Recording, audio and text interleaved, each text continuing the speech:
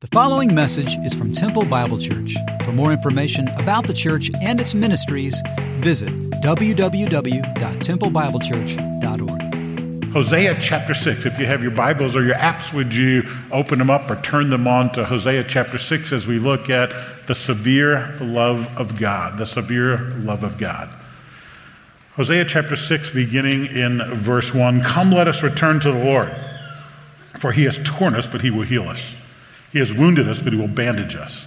He will revive us after 2 days. He will raise us up on the third day that we may live before him. So let us know. Let us press on to know the Lord. His going forth is as certain as the dawn, and he will come to us like the rain, like the spring rain, watering the earth. Father, we have worshiped in song. We see the opportunities that lie before us this coming week at work, but also to serve the body of Christ in our community and here. Thank you for our friends visiting. Would you bless them in their ministry?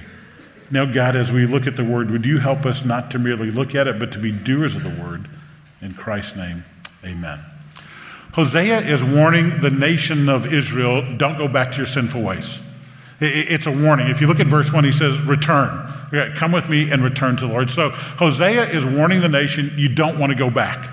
You don't want to go back to the ways that you have been. One of the greatest struggles, I believe, that we face in the spiritual life, one of the greatest battles, is returning to our old ways, going back to our old patterns of sin. Let me put it this way. We wrestle with different issues in life. We come to Christ. We begin to walk with Christ, and we find ourselves reverting back to those old ways, those old patterns. Paul had this struggle in Romans chapter 7. This is what he says about his own self. He says, I do not do the good I want to do, but the evil I do not want to do, this I keep doing. So Paul says, hey, the very things I don't want to do, I find myself doing. The things I want to do, I find myself not doing. He says, I've got this battle, this struggle in the spiritual life. I revert back to my old ways at times. I know I've got that issue. Anybody else in here have that issue?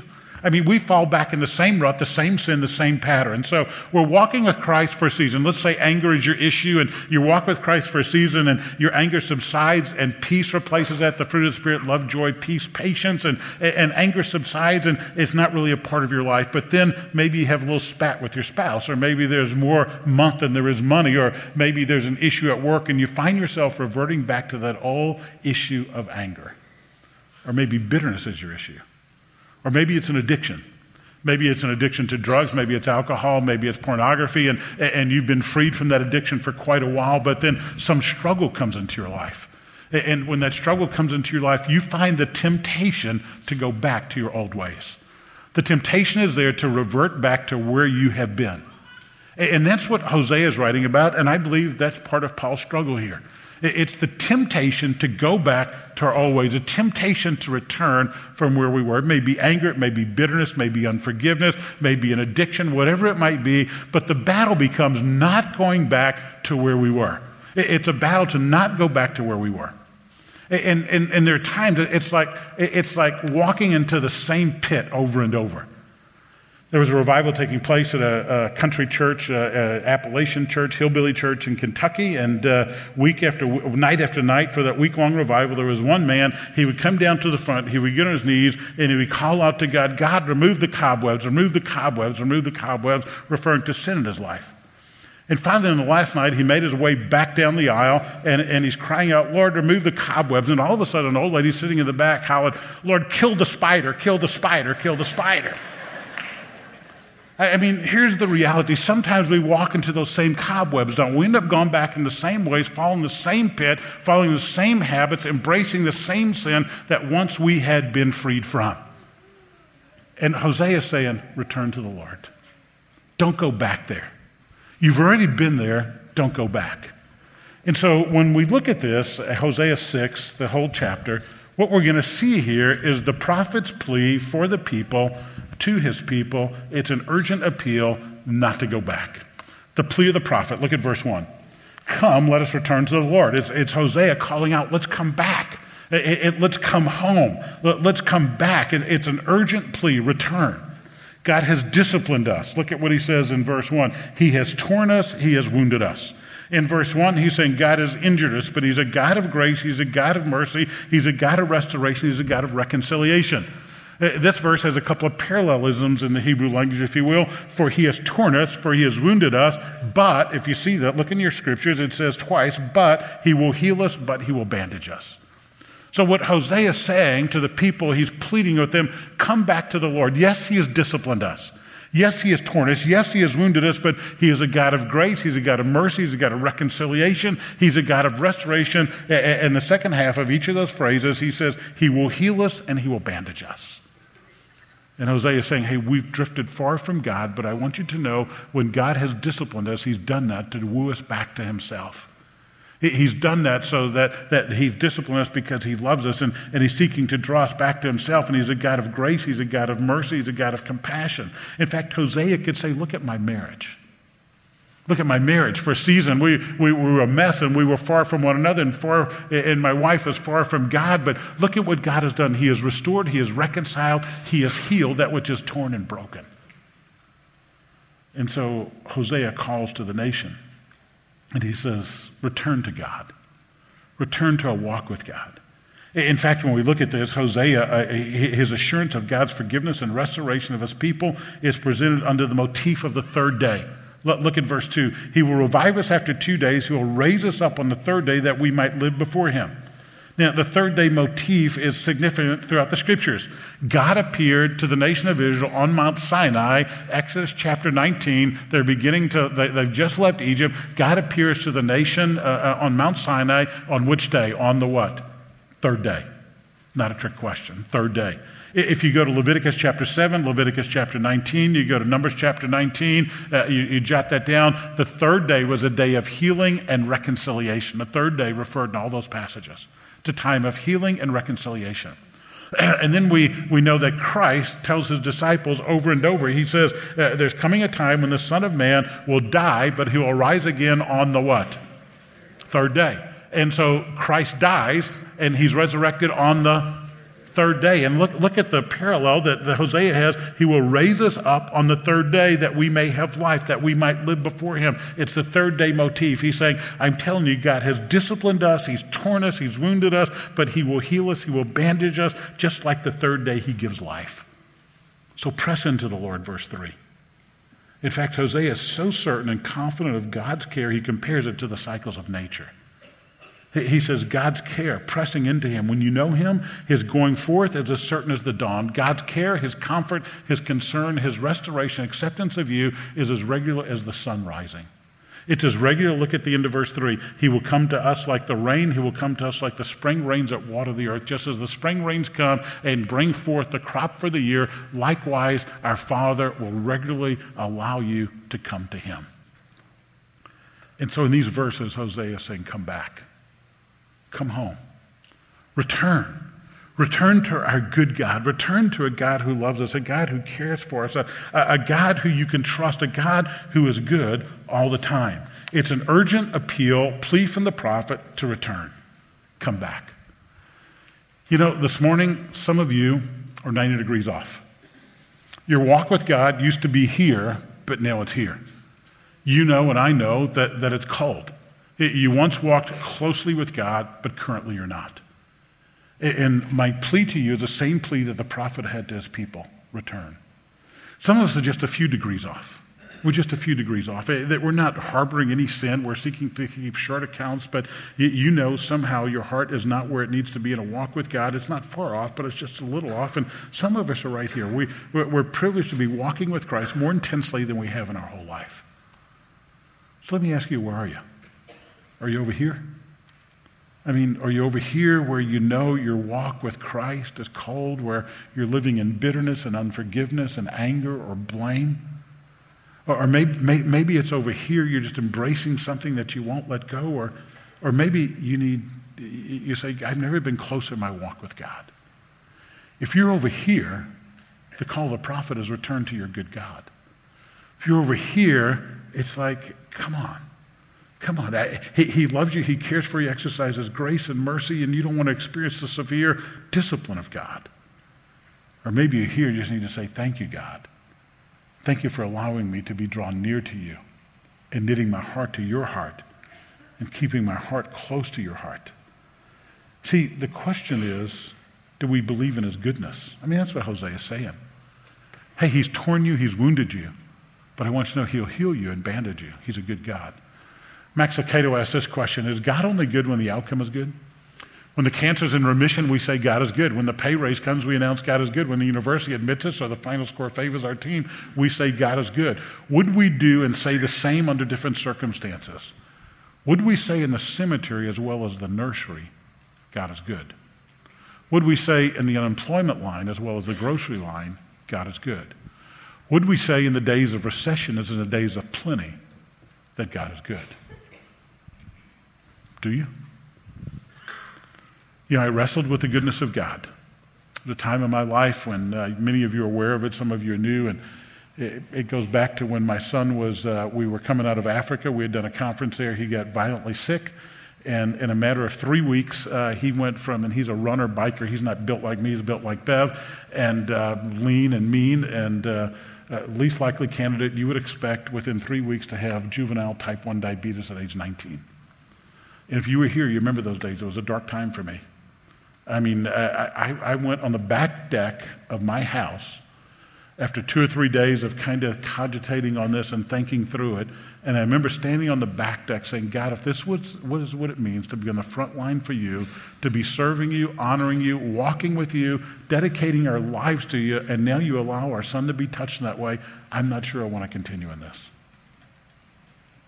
I'll go sell something somewhere, do something different. And I had a battle with God. It was a wrestling match over a 2-week period. If you were here, it was a dark time for me. And I'm wrestling with God. Well, you know who won that wrestling match, right? I mean, you wrestle with God, you lose. And the way God turned my heart was through 3 things.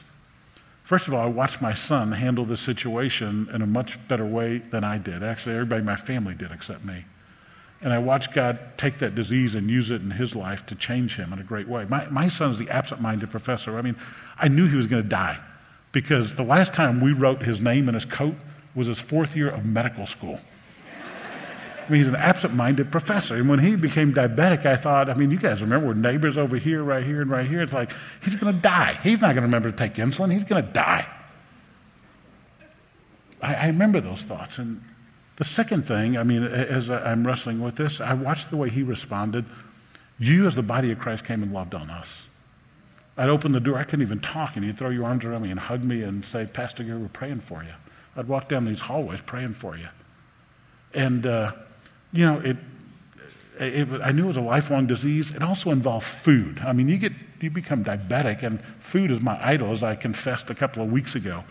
And that's all I had in my mind. His whole life has changed in that direction. The third thing is God kept bringing to mind all these scriptures I'd memorized for all these years. And I began to reflect on all he had done for all those years, how he had provided, how he had cared, everything he had done for us as a family, all the way he had protected us in times we almost died. We had monoxide poisoning in our house. We were 40 minutes away from glory, and God protected us. I remembered all those things. And through God reminding me of who he was and what he had done, through your loving care, and through my son's response, all of a sudden I recognized God is good all the time. And all the time God is good. And we've got folks in here going to prison. I go in usually about once a year. We've got folks that go in every week. We've got a lot of folks that go in multiple times a year. When you say that in prison, they know what it means. And so in prison, I'll say, God is good. And I said the first time, not recognizing it happened, before I get to the next line, they holler all the time. And then I caught on to what was happening. I said all the time, and then they responded, God is good. So let's try that here. God is good. All the time. You know, I had to learn that lesson. And God taught me and put that in my heart and in my mind and changed my life. What about you? Do you walk in here today thinking God is good? Do you walk in here saying, thank you, Lord? See, I've struggled. But God in his goodness drew me back to himself. And that's what Hosea is saying. Return to the Lord. His love is severe at times, but he wants to bind up those wounds and he wants to bandage the broken heart. Whatever it is, however deep it is, that's what he wants to do. The temptation for us is to go back. not to the Lord, but go back to old ways, to follow those sinful patterns, to not kill the spider, but to walk through those cobwebs time after time, to embrace that past sin. We've been watching a video each single week. It's a video of a parable or a parallel to Gomer and Hosea. It's a young couple. On their first week of their wedding, she was unfaithful. You've seen, some of you have seen it, some of you have not. And last week, there was redemption. Just as Hosea bought Gomer back, this young man went to a Baal's bondman and brought his wayward wife back. And she came home. Hosea is saying, come back, return to the Lord. Don't go back into that sinful way. So she goes back home. She had thoughts about returning to her sinful ways. Watch this.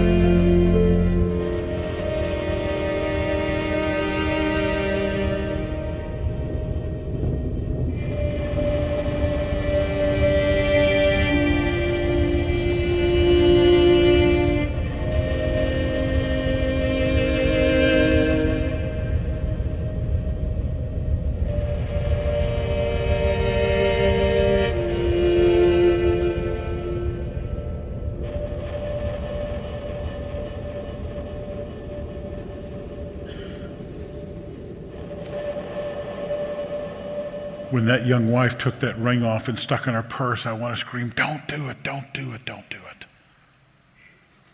But she takes it and she puts it back on. The temptation was there, but she didn't follow through. The problem with Israel is Hosea saying, don't do it, but they do it anyway.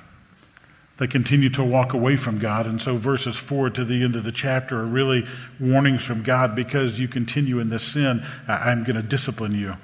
First of all, he talks about empty promises. Look at verse 4. What shall I do with you, O Ephraim? What shall I do with you, O Judah?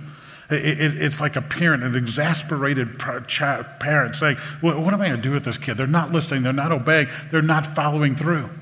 I mean, what am I going to do with Ephraim, the northern kingdom, Judah, the southern kingdom? What am I going to do with you? What am I going to do with you? I don't know what to do with you. We're exasperated the way you're treating us. The way you ever have that with your kids? I don't know what to do with you. I don't know what to do with them. And so there's a struggle. I remember our daughter, when our daughter was a strong-willed one. I told you a few weeks ago, we got to paddle everywhere. We had to paddle both our cars, every room in the house. I had to paddle in my gym bag. And so we got paddles everywhere. We would take a ride out into the country and find a little cafe and eat. This day we're in Little River Academy, found a cafe. We ate there on the way out. We're checking out, and there's some peppermints there. And a lady reached over, peppermint sticks, and the lady checking us out reached over and said, here's one for you and here's one for you to my son and my daughter. And they were probably about 6 and 4 at the time, 5 and 3, I can't remember exactly. And so I said, tell the lady thank you. And our son says, thank you. And our daughter looks at me, looks at her, and she goes, and I'm thinking, she must not have heard what I said. I said, Sarah, tell the lady thank you. She gave you a peppermint stick.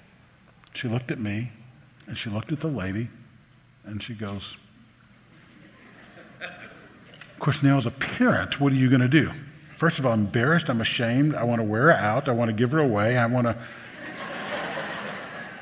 And I'm thinking, she is stubborn like her daddy. Bev's out of town, I can do that. She's stubborn. So I said, Sarah, if you don't tell the lady thank you, Dad's going to take you to the car and spank you. She didn't shake her head this time, she just stood there, mute. So I take her to the car. Bev gets Daniel buckled in. I take her to the car, get the paddle out. There are 6 of them in the car.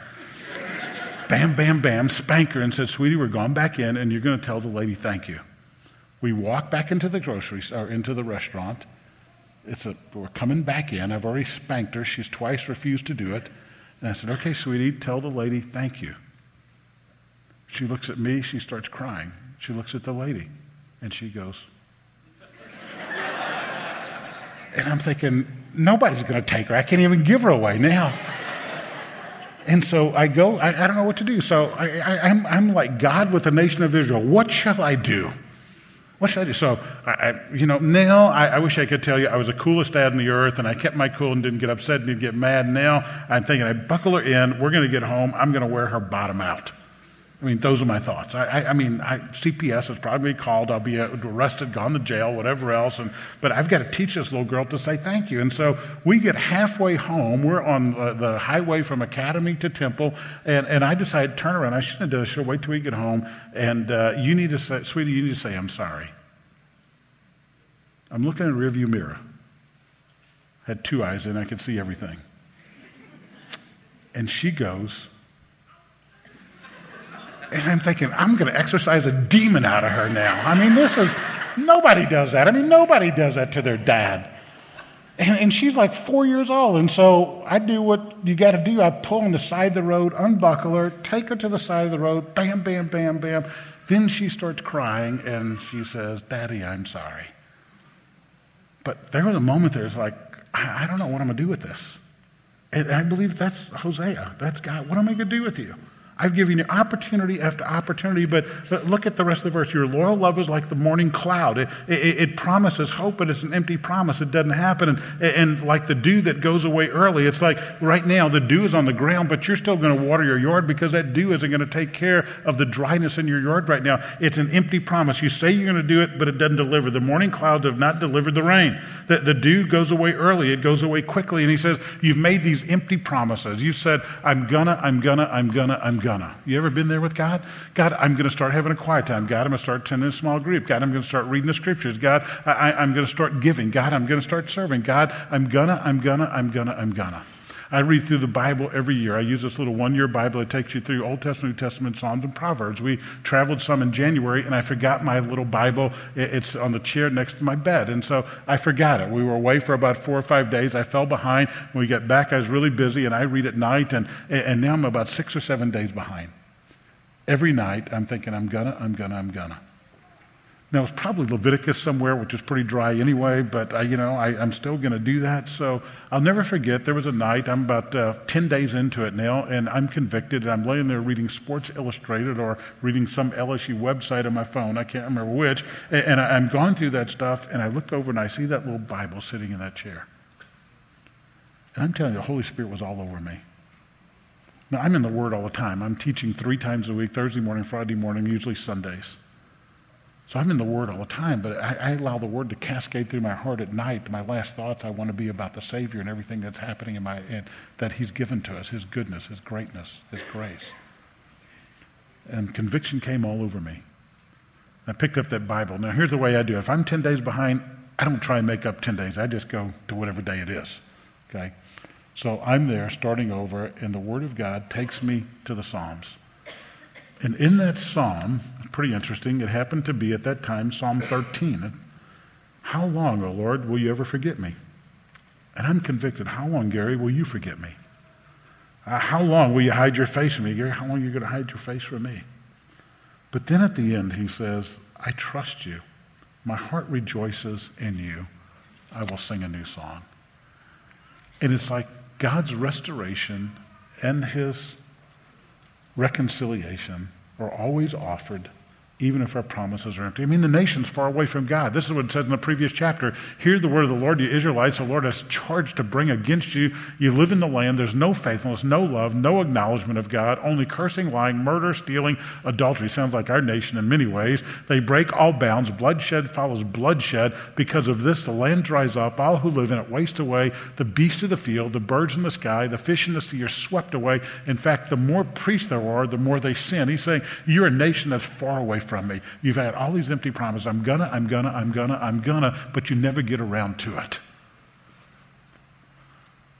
You have some gonnas in your life? Been making those promises to God and they're empty? Well, he moves on. The next section, he moves from empty promises, he moves to empty worship. If you look at the next verse, he talks about their worship. He says in verse 6, he says, I delight in loyalty rather than sacrifice, in the knowledge of God rather than burnt offerings. He's saying basically you're gone through the rituals, you're bringing your offerings, but you're not coming with the right heart. You're showing up at worship. In fact, I put this little equation together in my office this week. Religious ritual without love equals empty worship. I mean, there's no love. He says no love. There's no heart here. He says you're just showing up because it's the right thing to do. You've gone through the paces. You've gone through the ritual. We do that with God. We show up just because it's the right thing to do sometimes. We show up on a daily basis. We come together weekly, but daily we're worshiping. We come together to worship as a community, but daily we worship individually in our small groups. And so he's saying, you're coming, and his condemnation to Israel is you don't have the right heart. In fact, we see that in other places. In the book of Amos, he says this, I despise your religious festivals, your assemblies. They're a stench to me. Even though you bring me burnt offerings and grain offerings, I'm not going to accept them. You think, well, God wants to bring offerings. Well, the problem is this, they're coming with no heart. Away with the noise of your songs. I'm not even going to listen to the music of your heart. I'm not going to listen to your worship music. You come here with no heart, I'm not going to listen to that. In the book of Isaiah, he says, stop bringing your meaningless offerings. When you spread out your hands in prayer, I hide my face. And God says, I'm not going to listen to your music. I'm not going to listen to your prayers because you're coming with an empty heart. Your worship is empty. The song we used to sing, I'm coming back to the heart of worship. You remember that song? Because it's all about you. It's all about you. That song was written. Worship leader in England, actually, I don't know if you guys know him, but it came about because he felt people were worshiping worship rather than worshiping God. So for 3 weeks, there was no music in the church. And they came back on the 4th week, and they sang that song, coming back to the heart of worship. It's all about you. Not about me, but it's about you. And God's condemnation to Israel is, hey, you've got empty promises, you've got empty worship. Your heart is not right. And I'm going to tell you, I am guilty sometimes of calling you guys to walk in obedience without first coming with a proper heart. I'm a task-oriented guy. And that's the wrong call. That's a call to moralism, and I don't want to do that. I want you to come with a heart that's been transformed. And out of that transformed heart, then you love. I mean, I love my bride. She's away in Baton Rouge doing a shower for the weekend, and she'll be back on Tuesday. Can't wait to see her. I love my bride. I love to do stuff for her because I love her. Now, sometimes my motives are mixed. I want something from her, so I'll do something nice. Okay? Am I the only guilty man in here? I mean, I'm in the doghouse. I do something nice. I want to have a meaningful night that night, so I do something nice. Don't look at me that way. You're all guilty. You know what I'm talking about. You okay? Somebody just died over there. But here's the reality. We do the same thing with God, don't we? We do the same thing with God. And what he's saying, I want your heart, not empty worship. And then finally, he says your lives are empty. If you look at the remainder of the chapter, he says Gilead is a city of wrongdoers. There are bloody footprints all over it. Even look at verse 9. A band of priests have murdered on their way to Shechem. Verse 10, Ephraim's harlotry is filling Israel, defiled Israel. Judah, your time of harvest, it's not a good harvest, is coming. God's severe love. The way you avoid God's severe love, you return to him. And that's the cry of the prophet, and that's my cry to you. Return to him who's a good God, who loves you all the time. So some of you are here. Man, you're here. You're walking in the wrong direction. You know it. Today's a day for you to come back. And some of you just right here, you're saying, Gary, you know, this is a call for me to wake up. I'm the guy with the Bible in the chair and never pick it up. And some of us should say, thank you, Lord, for keeping us close to you. But for all of us, it's clear. Hosea says, he's torn us, but he'll heal us. He's wounded us, but he'll bandage us. So come home. Chuck Swindoll tells a story about a man who was returning from World War II. And the man writes, when I was 13 years old, we moved out to the country. He said it was so far out in the woods that we would go days during the summer without seeing other people. I longed for the school year to come so I could be around other kids. In the middle of being out in the country, I started a little flock of sheep in exchange for one of my rams that I gave to a neighbor, or in exchange for one of my prize rams, he gave me the pick of a litter of his prize dog. That's how I got Teddy, my big black Scottish shepherd. Teddy was my dog. Teddy would do anything for me. Teddy would wait for me to come home from school. He'd come running down the pathway. Teddy would sleep beside me in my bed in the wintertime to keep me warm. He would sleep on the floor in the summertime where it was cooler. If I whistled to Teddy, he would come running even if he was eating. Teddy was my constant companion in the fields. He would often walk with me to school 2 miles away, return home, and then start down the pathway to find me at the end of the school day. Teddy was mine. I spent more time with Teddy than anybody in the whole world. Then I was called off to war. I was gone for 18 months. I fought in the war in Europe. And then time came for me to come home. The last bus stop from my house was 14 miles away. I had arranged for a friend to meet me there, and I was going to surprise my family. When I got to the bus stop, nobody was there to meet me. All I could do was walk home. It ended up being about 11 o'clock at night when I was just a few hundred yards from the house. It was pitch black. I knew every step of the way. It was so familiar to me. Suddenly, Teddy heard me. Teddy heard me. I heard that warning bark that I'd heard so many times when anybody intruded into our field. And so I whistled. It was our whistle. The barking stopped. There was a yelp of recognition. Next thing I knew, there was a big black ball of fur hurtling towards me in the darkness. He hit me with such a thud that I hit the ground. And the next thing I felt was him licking me in the face over and over and over. To this day, that's the best way I can explain what it means to come home. Now, I've read that 3 times today. I get choked up reading it every time. It's a dog recognizing his master and welcoming you home. Let me tell you something greater than that. A father looking for you who might be here or here. And like the prophet says, return and come home. And much greater than a dog knocking you over and licking you in the face is a great God who will embrace you forever. Father, thank you. Thank you that you welcome the prodigal. Thank you that when we run from you, you run looking for us. Thank you for being a God who disciplines those that you love, and even if it's a severe love, a severe discipline, you bandage us and you heal us. My friends, I don't know where you are in your walk with Christ this morning. If you're far away, he desires for you to come close. Or maybe you're close but not where you want to be. Or maybe you just need to say, thank you, Lord, for keeping me next to you. But I pray, as I call unto you, as Hosea called to his people, return to the Lord. Father, draw us to yourself in the name of Jesus. Amen. Bless you.